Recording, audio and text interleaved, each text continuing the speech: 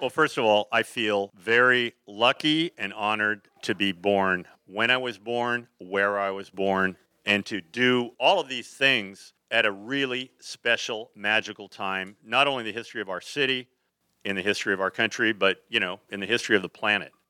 I started doing this at a time when it was actually possible to get close to the people that were making history. You can't do this anymore in what has become a very corporatized country and planet. But I could do 2 hours on that. We'll just do a little rock and roll today. This first picture, this was actually taken at Kezar Stadium in March of 1975, and the San Francisco schools had run out of money, so Bill decided to have a concert, and they called it Snack, and it was basically to raise money for music, sports, all the things in the public high schools that kids needed and didn't have. And he put it together in about a week's time, and it turned out to be pretty much a who's who. At the end of the show, Bob Dylan showed up on stage with a few members of the band, Neil Young. Bill pulled us up on stage. Francis Coppola, this picture was taken behind the amps as Dylan, Neil Young, everybody was jamming. You see Marlon Brando in the middle. He had just come from Apocalypse Now. Members of the Starship were there, the airplane. I remember seeing John Brody and his wife at the time. Brody was the quarterback for the 49ers, Cedric Hardman. It was literally a who's who. Eric Clapton, Bill, when he first started putting the shows on, Eric Clapton was with Cream. They were arguably one of the best 2 or 3 bands in the world at the time. And Bill forged a great relationship with Eric. Eric is actually the person that got me started in photography, because I'd been writing a book, trying to find my way in the world. What was I going to do? And I was marking proof sheets in his hotel room, and he was going through the transcripts of our interview. And he says, "Oh, what are you doing there?" And I said, "I'm just proofs I'm marking." He says, "So can I see these?" And I gave him the proof sheets. I had a little loop, so he's holding the loop out. "Oh, these are great." And I said, "If you put the loop on the proof sheets, you can actually see them." And at that point, Eric started looking. He said, "Look, man, these are fucking great. Can we use these?" And I said, "For what?" He says, "Look, songbooks, albums." He says, "Look, man, we'll pay you." And I said, "Yeah, that'd be great." And that actually is how I started out, because I did not have a background in photography. And up until that moment, never thought about being a photographer. Sex Pistols. This was a show I really didn't even want to shoot when I was originally assigned by Rolling Stone. I'd heard their album once, and I thought, these guys suck. And they said, "No, this could be their last tour. Go to sound check, get some shots." So I saw about a 10-second feed, I think off CBS News, and they were in either Atlanta or Texas, and it confirmed what I already thought. I thought, these guys are the worst. So I went to the sound check. It was raining. I'm waiting outside of Winterland. Their bus pulled up. They got off the bus. I could tell as they got off the bus this was going to be special. And I remember the last person off was Sid Vicious, and he was stumbling. He was fucked up. He had a Nazi armband on his knee. And I thought, wow, Bill Graham is waiting inside. And just as he got through the door, his manager was right behind him, and Bill grabbed Malcolm McLaren and goes, that's not a fashion statement. He's going to take that off. And I was surprised he didn't jump him and choke him. Came home and I told Kristen, I said, "You've got to come tonight. I have a feeling this is going to be a special show." And we went early. The lobby was jammed, and it was the whole punk scene from Los Angeles had come up and basically met the punk scene from San Francisco, and it was electric inside. There are a number of people in the audience tonight, Brixton Key being one of them, that were at that show. If you now see the video, you'll go, I don't get it. It was like a full-blown riot. The energy was unbelievable. I mean, from the time they hit the stage, there were bottles, people hacking up lungers, throwing things, and it was just nonstop. Sweat was dripping off the wall. I took this maybe 10 seconds before they were done. As they walked off, Johnny grabbed the microphone and he said, "Don't you all feel cheated?" Threw it down, and that was it. They were done. But it was one, if you were there, it was one of the great nights ever. I mean, it was like seeing James Brown at the Howard Theater in 1965. It was one of those things where if you were there, you were just like, oh my God. This is The Who at Winterland in March of 1976. You know, arguably at this point in time, this was probably the nadir of who the Who were, both musically and just as a band. This was the second night of their tour, and I'd been shooting.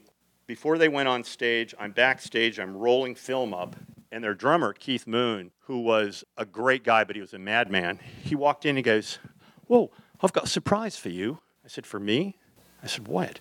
And he held up this little plastic bag. And I said, "Jerky?" He goes, "Jerky?" He pulls out this black thing, tears it in half. He goes, "Well, it's magic mushroom, isn't it?" And he immediately ate half and threw it down with the beer.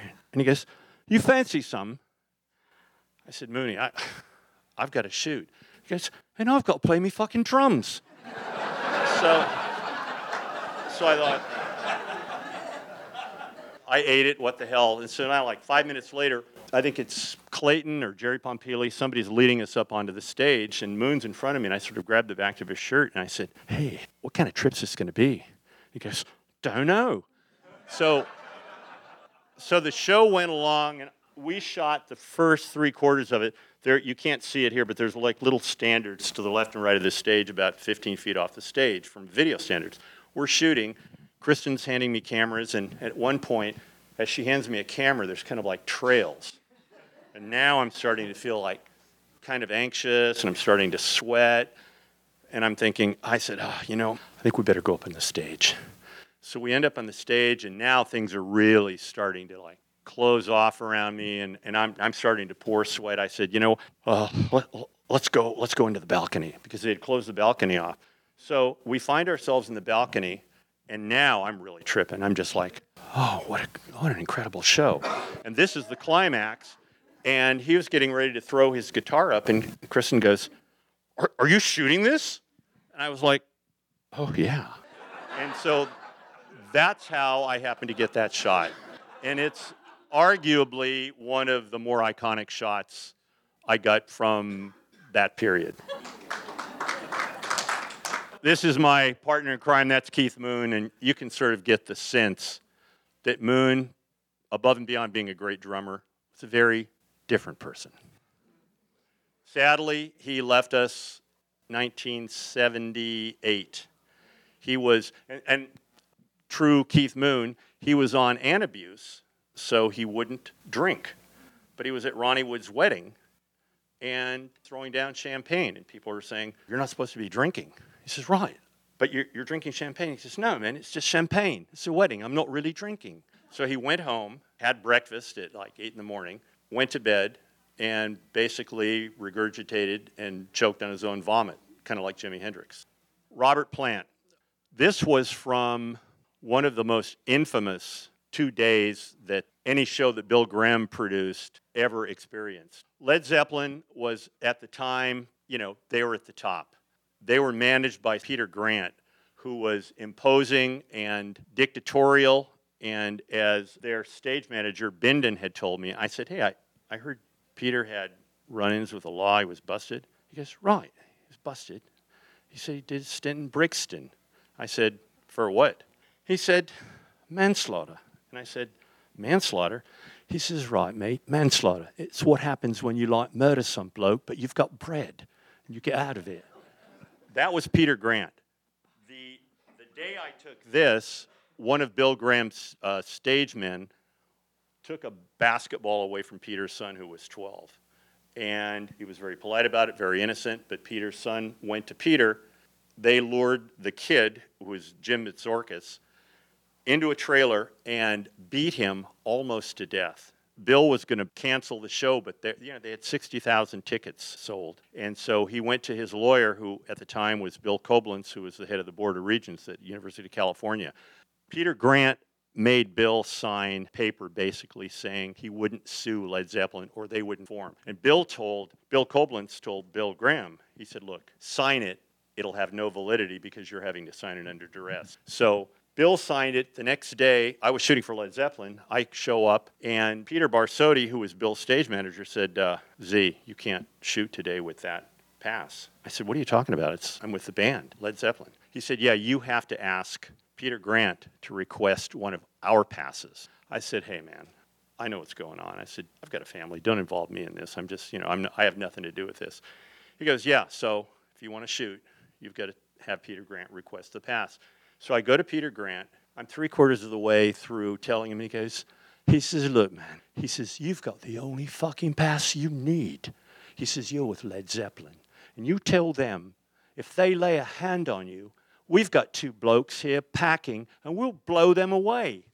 I said, Peter, I can't. He says, no. He says, you tell them that word for word, straight away. And now and we actually did have 2 LAPD SWAT cops that were our tour security people. And these guys were right out of a Costa Gravis movie. Short hair, they had magnums, they had windbreakers that had a big thing on the back and the front that said LAPD SWAT with a magnum. And they looked like guys that would take you out. I told somebody later, they would have busted all of us if they would have been on duty and we were in LA, because there were a lot of drugs on that tour, to put it mildly. So we ended up playing the show. First of all, I went back and told Barsotti, I said, hey, he told me that this is the only pass I need, and if anybody lays a hand on me, they've got 2 guys packing, they'll blow you away. And he goes, wait, they'll blow us away? I said, Peter, he's just talking, I'm sure. So he went and got Bill, and now Bill comes back, goes, Michael, what did he say to you, word for word? I'm done. So I tell him. He says, wait, they'll blow us away? They'll blow us away? I said, Bill, he says, come with me. And so now I know I'm not shooting today. I'm not getting paid. He took me down in front of the stage, and there were about 10 or 12 guys that looked kind of like Samoan thugs. They had their feet and their hands taped up like they were boxers going into the ring. And Bill goes, see this man? Meaning me. He holds up my Led Zeppelin laminate. He goes, he's working for Led Zeppelin, but remember his face. He's a friend of ours. No one lay a hand on him. He says, you can go now. We ended up playing the show. There was no trouble. After the show, the band got in its limos, had an escort of Highway Patrol, Alameda County Sheriffs, and Oakland PD. Right to the plane on the runway, surrounded the plane. Everybody gets out of the limos. They grab Peter Grant, John Bonham, the drummer, and Bindon, arrested them, took them to Alameda County, fingerprint. They weren't able to get on the flight. The band flew on to New Orleans, where they were supposed to play the Superdome 2 days later. Robert got a call the next morning that his son, Carrick, who was 4 years old, had contracted peritonitis and died. Led Zeppelin flew back to England, never to perform in the United States again as Led Zeppelin. Now, the irony of this is 3 great bands, Led Zeppelin, the Beatles, the Sex Pistols. Well, I wouldn't call the Sex Pistols a great band, but they were a phenomenon. They all played the last show they ever played in San Francisco.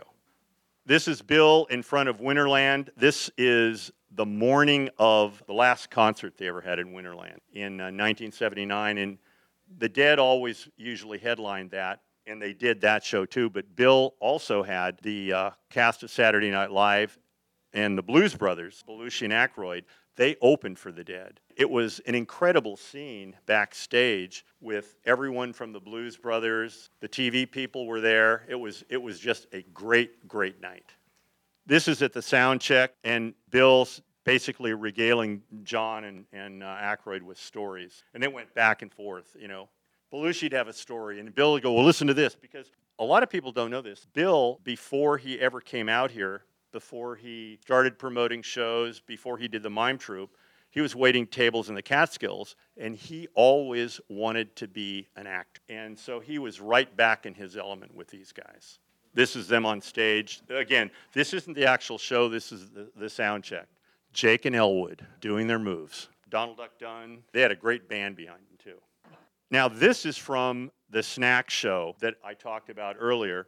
This is Bob Dylan actually leaving the stage. You have Rick Danko behind him. And I love this picture because that's the press box from old Kezar Stadium. And anybody that grew up in this city, there were great times at Kezar with the Niners in the 50s and the early 60s. And every Thanksgiving, that was always the big turkey game for the high schools. And they say in the 30s and the 40s, they used to get 45, 50,000 people for that game. 72 Stones tour. And Bill didn't actually produce the whole tour for them, but from 72 to 78, the Rolling Stones were arguably the greatest rock and roll band in the world. And they put on an incredible show. And when they played these Winterland shows, they were actually doing 2 shows a day.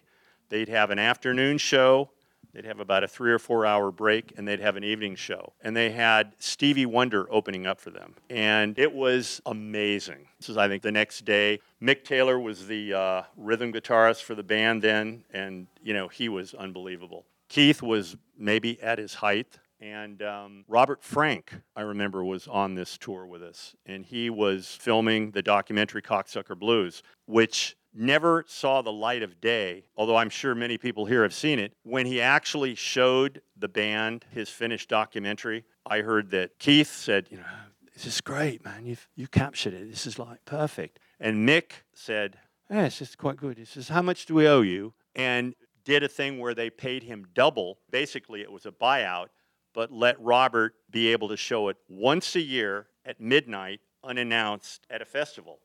Well, 4 months later, I saw my first copy because there are no secrets in the music business. It's like telling your best friend in high school, maybe 10 minutes before the first class, hey man, if I tell you something, will you promise not to tell anybody? Oh, yeah. So by noon, the whole school's buzzing. It was kind of like that with Robert's movie. You can get it now just about anywhere, and clean HD versions. I finally got a really good version of it in the East Village on the street about 4 years ago. This is from A Day on the Green. This was July 5th, 1977. It's Ronnie Van Zant and David, his lead guitarist from Lynyrd Skynyrd. They're both dead now. They were killed in a plane crash about 4 months later. Bill loved these guys. They had played The Day on the Green 2 days before, but then flown to Austin, Texas to play in Willie Nelson's 4th of July picnic, and flew back, not so much for the money, but because they loved Bill and how he treated them. And you can see infections between all of them there. This is my favorite band. This is The Clash. This is pretty much The Clash almost at the end of their run. And they were opening up, they were playing A Day on the Green in October 1982. They were opening up for The Who. It's amazing because The Who were at the top, and Pete put them on the bill because he loved The Clash. He was traveling at that point with his wife and daughter. I was shooting basically for The Who, but I love The Clash, so I was going to shoot them too. And I had some of my gear in The Who's trailer, and I was going in to get more film, and I hear this loud voices, and then like a crash, and all of a sudden the door flies open, and Pete's daughter and wife run out in tears, run past me, and I'm thinking, oh, do I really want to go in there and get my stuff? And then all of a sudden, Pete comes out, and he was just kind of leaning on the banister, and at that moment, the Clash had arrived. And they've got their roadies, they've got these brothers from Brixton, dreadlocks, and they've got their radios, and they're strutting in. And I think, Randy, you drove them there. They didn't want to be in limos. And so you and your friend had your cars. And they came in with swagger and bravado. And Pete's looking at them, and you could see in his eyes, like, this was me and my band 10 years ago. But now we're really big stars, and we've got this money, and I'm miserable, and I want to be these guys. and the Clash at that point, they were big, but they really didn't have a lot of money. I remember they went to a friend of mine's house. Their record label head brought them to my buddy's house to score some weed. And so they're all sitting around, and they're like, wow, this is what's really out. Fuck the money. It's really all about this, isn't it? This is one of the more infamous shows ever at Winterland. Lou Reed performed in November of 75. He capped the performance by tying off and either feigning shooting up or shooting up. And I remember Billy Bowers and some of the Cockettes were in front of the stage. Billy had on these elbow-length black leather gloves, beating the stage with a studded belt. Lou fixes up, and then he threw the works into the crowd, and they fought for it like you'd fight for a chin strap after a game. And Jerry Pompili, who was Bill's kind of alter ego at the time, he's next to me behind the amp. And when Bill or Jerry used to introduce bands they liked, they'd usually say, once again, please, Mr. Chuck Berry, a permanent member of the Fillmore family. So I turned to Jerry and I said, permanent member of the Fillmore family, Jerry? And he goes, Michael, these people are sick. They're sick.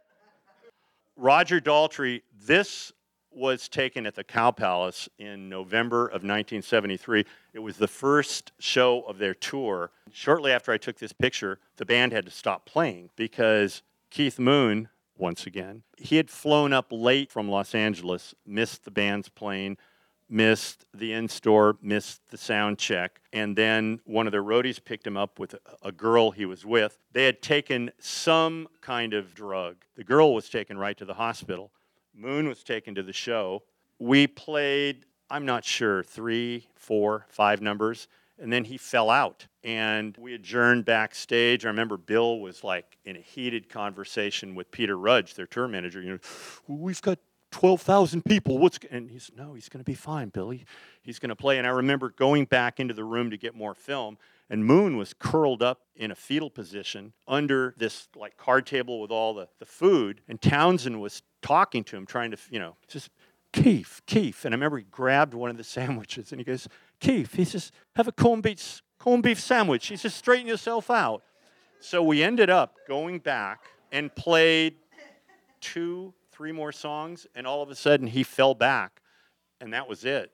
And Townsend went to the microphone, and he says, look, our drummer's a bit ill. He says, but we'd like to continue. Is there a drummer in the house?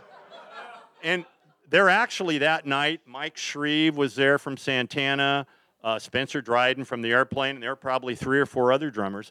So this guy comes out, goes onto the stage, he finishes playing the show. It turns out it was a junior in high school, this kid from Carmel Valley who had never played in a band in his life, but had a drum kit in his room, and he used to come back to his room after school and smoke a joint and put on his headphones and listen to Zeppelin or The Who, and he'd be the drummer. So he played the rest of the show, and I heard when he went back to Carmel Valley High School and told his friends that Monday, they said, you're so full of shit. Yeah, you played with The Who. Uh-huh, right. This is Bill again backstage in October of '76. Roger Daltrey, Keith Moon, Pete Townsend, and Bill was always in his element. He loved the musicians. He loved show business. He loved the energy. He loved the action. And you know what? In the end, he made a lot of money. And I don't want to say it wasn't just about the money, because Bill would always say, when they tell you it's not about the money, it's about the money. But he loved this as much as anything. And I think anybody that was really involved in this on any level, whether it was me or the stage managers or anybody in the periphery, you did this because you loved it. And it was exciting. And to me, this is what life was all about. And in many ways is all about. It's the excitement. This is backstage with The Who. Roger Daltrey and his friend are the guy with the beard. That's Stanley Augustus Owsley, Bear, the Acid King. He did a lot of the sound for the Dead, but he was really most noted for making the best and the finest LSD anybody ever made, save Sandoz Labs in Switzerland. The police would always try to bust him, and he used to drive around Berkeley with one of those old white plastic Clorox bottles, ton of dirty clothes, and they'd go through his car and go through the trunk, and they couldn't find anything. Well, the acid was always in the Clorox bottle. It was liquid acid, and his stuff was so good, you could put a pin, just dip it in the bottle and put it on the tip of your tongue, and in literally 30 seconds, you were flying high. So, but I digress. What? Right after I took this, Bear tracks me down. He goes, hey, man, what are you doing, man? I can't have any pictures of myself. I said, Bear, relax. I'm with the band. Nobody's going to see these except the band and a few people. It's no CIA, no FBI. And no one did see them for a long time. Bear ended up moving to Australia, where I remember the first time he came back, he tried to get me to, he said, look, California, there's going to be this incredible earthquake. California is going to break off. It's all going to be gone. You've got to move now. Come to Australia. And I said, what am I going to do in Australia, Bear? Where am I going to live? He said, man, I've got property. You can have a teepee on the land. It'll be beautiful. But I never took him up on it. Same day, Pete was walking around, and he went into one of the Dead's trailers. And you see Townsend, you see Deborah Coons, who Jerry eventually married, Jerry, and then you see Robert Hunter, who wrote a lot of the Dead and the New Riders songs. And you can tell it was very, very relaxed, and it was a great environment. You know, those two shows, either band could have opened or closed, and it was 60,000 people, and you know, it was like Pepperland. Bill with Peter Grant, and Bill was, you know, trying to make the best of a bad thing at that point in time. And he's walking Peter onto the stage. But you could see, I mean, Peter was everything you'd ever heard about him. He was great to Jimmy Page. If he was your manager, you were in great shape. If you were anybody else, look out. That's Jimmy, that last show. Jimmy at that particular time was really out of it. And I remember we had, staying at the St. Francis Hotel, one of the LAPD SWAT cops had to come and pick him up from his room physically, take him to the freight elevator. Elevator went down, carry him into the limo, carry him from the limo to the trailers backstage. And that day when he went on, the first couple numbers, he was all over the place. And I remember Robert coming and just kind of sitting down on one of the monitors and like, holy shit. And then all of a sudden he kicked in and he was unbelievable. It was just like he was channeling something from another planet. And he was and is, I'd say, one of the great guitarists that ever lived.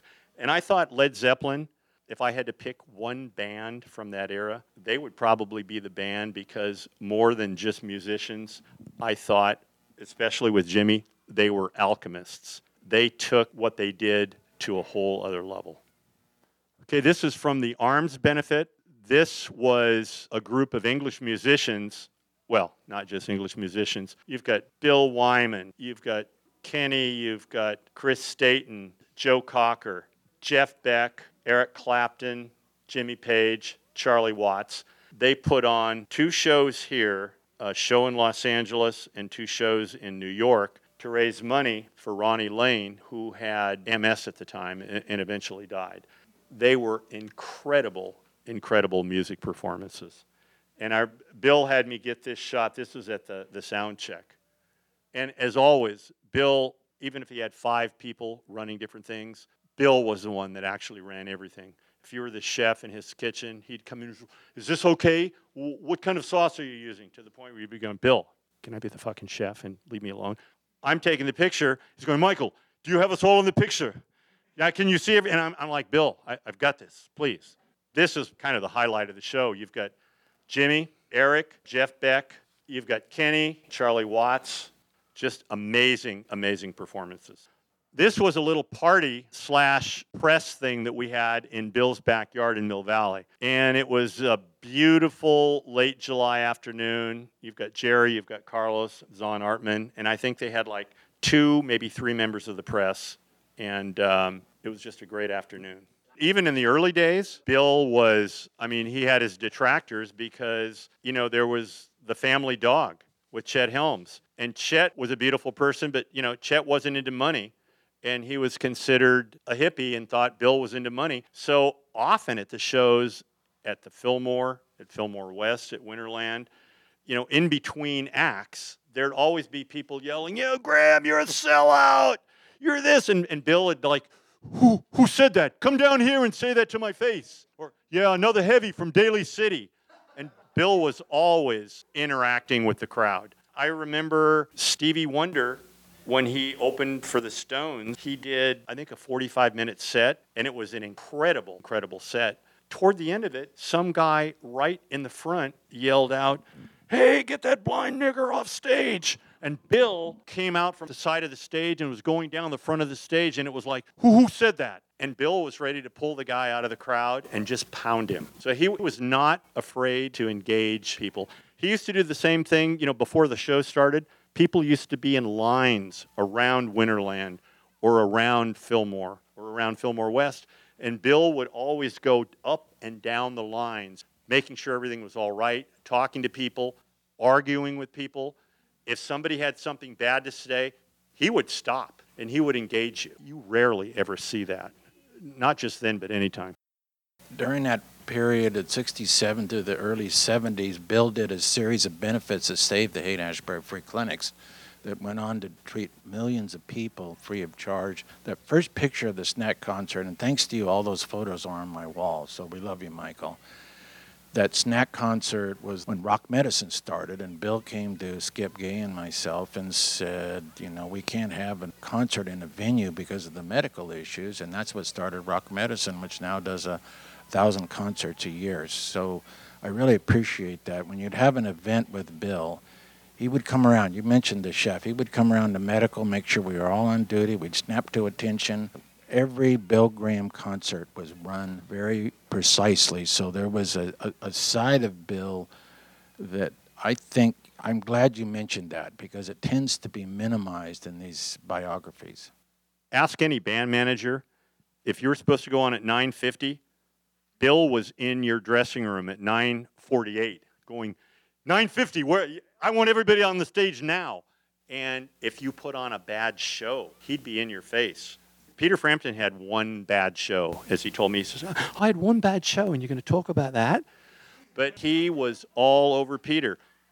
Jim Morrison, the last time Jim ever played a show for Bill, he was having big problems with alcohol. Half the show, he stumbled around, he fell down a couple times, and after the show, Bill was in the dressing room almost immediately, screaming at him. They paid that money and you gave them your body. All you did was give them your body. He was incredible like that. I'll tell you what, I remember Miles Davis, when Bitches Brew came out, opened up for the Dead. And I was still teaching school at that point, and I'd gone to the Avenue in Berkeley and scored what I thought acid. And I remember the guy telling me, he said, no, just take a hit or I can't be responsible. So I'd had a bad week. It was Friday night. I took the whole thing. Halfway through the band that opened up for Miles, I started not feeling great, to the point where festival seating, there was a huge, empty moat around me, like people had moved away, like, wow. And I remember I tried to give my money away, so finally I'm going to leave. And I wanted to leave, but as I got to the stairs, the Hells Angels were coming up the stairs. So I went to Bill, and I said, Bill, you've got to help me. Somebody dosed me. And he said, Michael, you took LSD at Bill Graham's Fillmore West? I said, Bill. So he took me and locked me in his office, which was very small, and it was covered with posters. And like Keith Moon later, I ended up in a fetal position under the desk. But Bill, he was a man of compassion. So he sent Johnny Walker, Johnny was the old black man that used to greet you as you came up the stairs, and he'd greet you when you leave. He'd have a poster or an apple, and he'd always have something like, we're going to cure the sick, we're going to raise the dead, we're going to put some hair on a bald man's head, have a lovely day. So he brings Johnny in to talk me down.